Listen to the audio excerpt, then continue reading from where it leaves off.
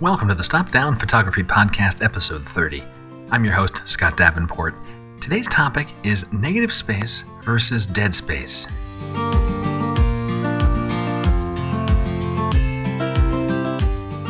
Hi everyone, thanks for joining me this week. Hope you're keeping well. Before we get into today's topic of negative space versus dead space, which, as you'll hear, is a thing I struggled with, I want to ask a question. A question I hope you'll send me your thoughts on. What aspect of your photography is the most challenging for you? You can contact me directly at stopdownpodcast.com. Messages come straight to me. I'd really like to hear from you. Let's talk about an area of composition I wrestled with for a long time. Negative space versus dead space. Both sound bad? One is good. And how do I tell the difference? And that's the thing that got me in a bind early in my photography. Right away, straight off the bat, the terminology is just plain confusing. Both sound bad. They sound like things we don't want. Negative. A negative reaction is a bad reaction. It's unfavorable. I don't want negative numbers in my bank account. We don't want negativity in our lives. Then there's dead. Does that even need an explanation? Dead is dead. So let's start with the definition. Let's just start with negative space in a photo is actually good. Dead space is bad. All right.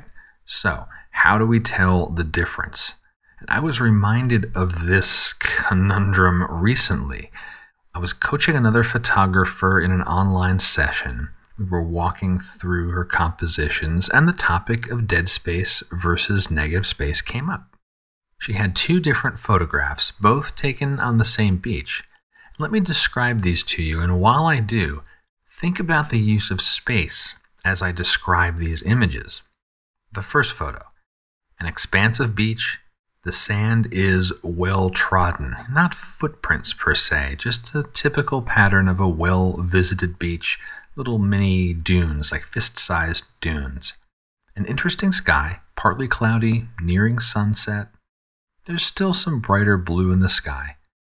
The horizon is about the center of the frame where the beach meets the water, and in the distance at the horizon is the silhouette of a lone person, right in the center of the frame.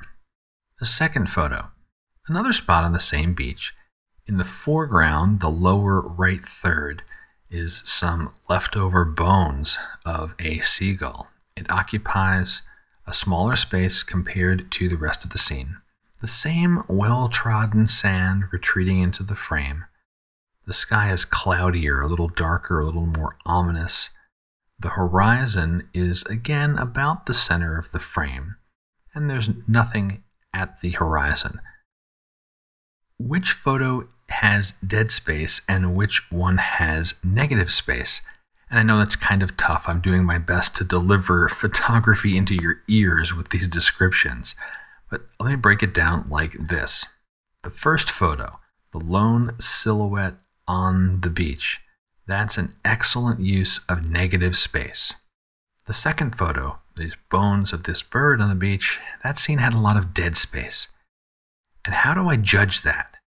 Like I said, I wrestled with this for a long time, trying my hands at minimal compositions, failing all the time. It finally clicked, and when it did, it boils down to this. Look at your scene, look at your photo, look at your composition, and ask this question. Do the empty areas reinforce the subject of the photo? If the answer is yes, that's negative space, and that's good. If the answer is no, the photo has dead space, and that's bad. In the first photo I described, the subject is the silhouette on the beach. However distant, that is the subject. It's the anchor for the photo. And the surrounding emptiness, this vast expansive beach, the open sky, the choice to frame the horizon at the center with the person at the center, all of that surround reinforces the subject. The eye is drawn directly to that silhouette. So while there's emptiness in the scene, it is reinforcing that singular subject. In the second photo, the emptiness did not reinforce the bones of this bird in the lower right third. The emptiness drew the eye away.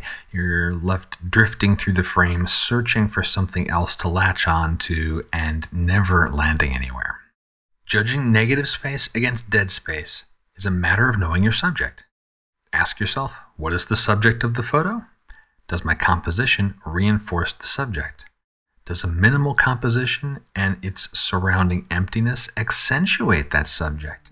And when you answer yes to those questions, you've got negative space and you've got a stronger photo.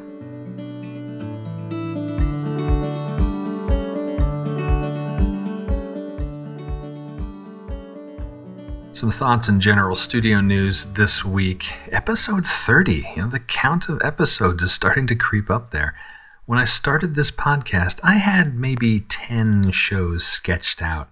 And I admit, I get worried sometimes about the next show. Do I have a topic that's worth talking about?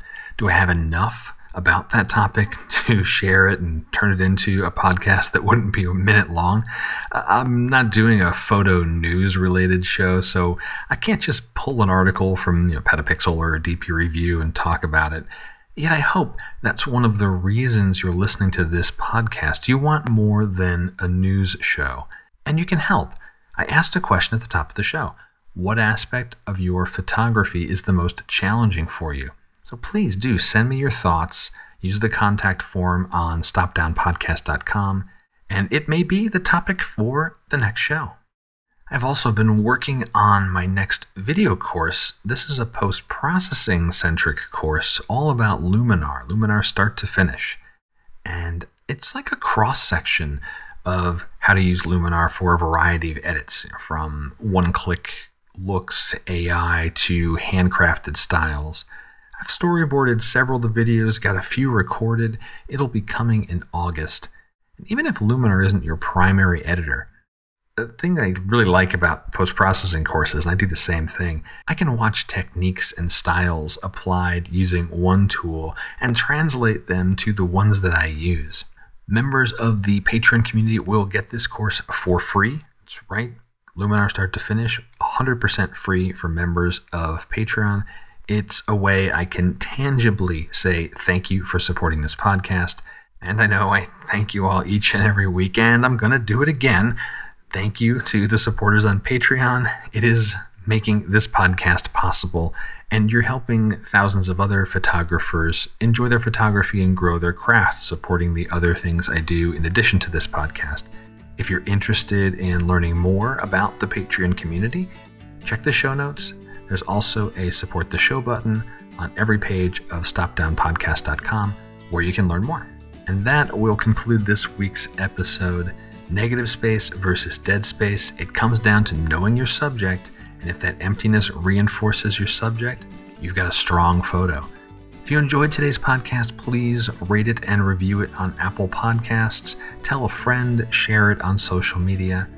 And until next time, my name is Scott Davenport. Have fun.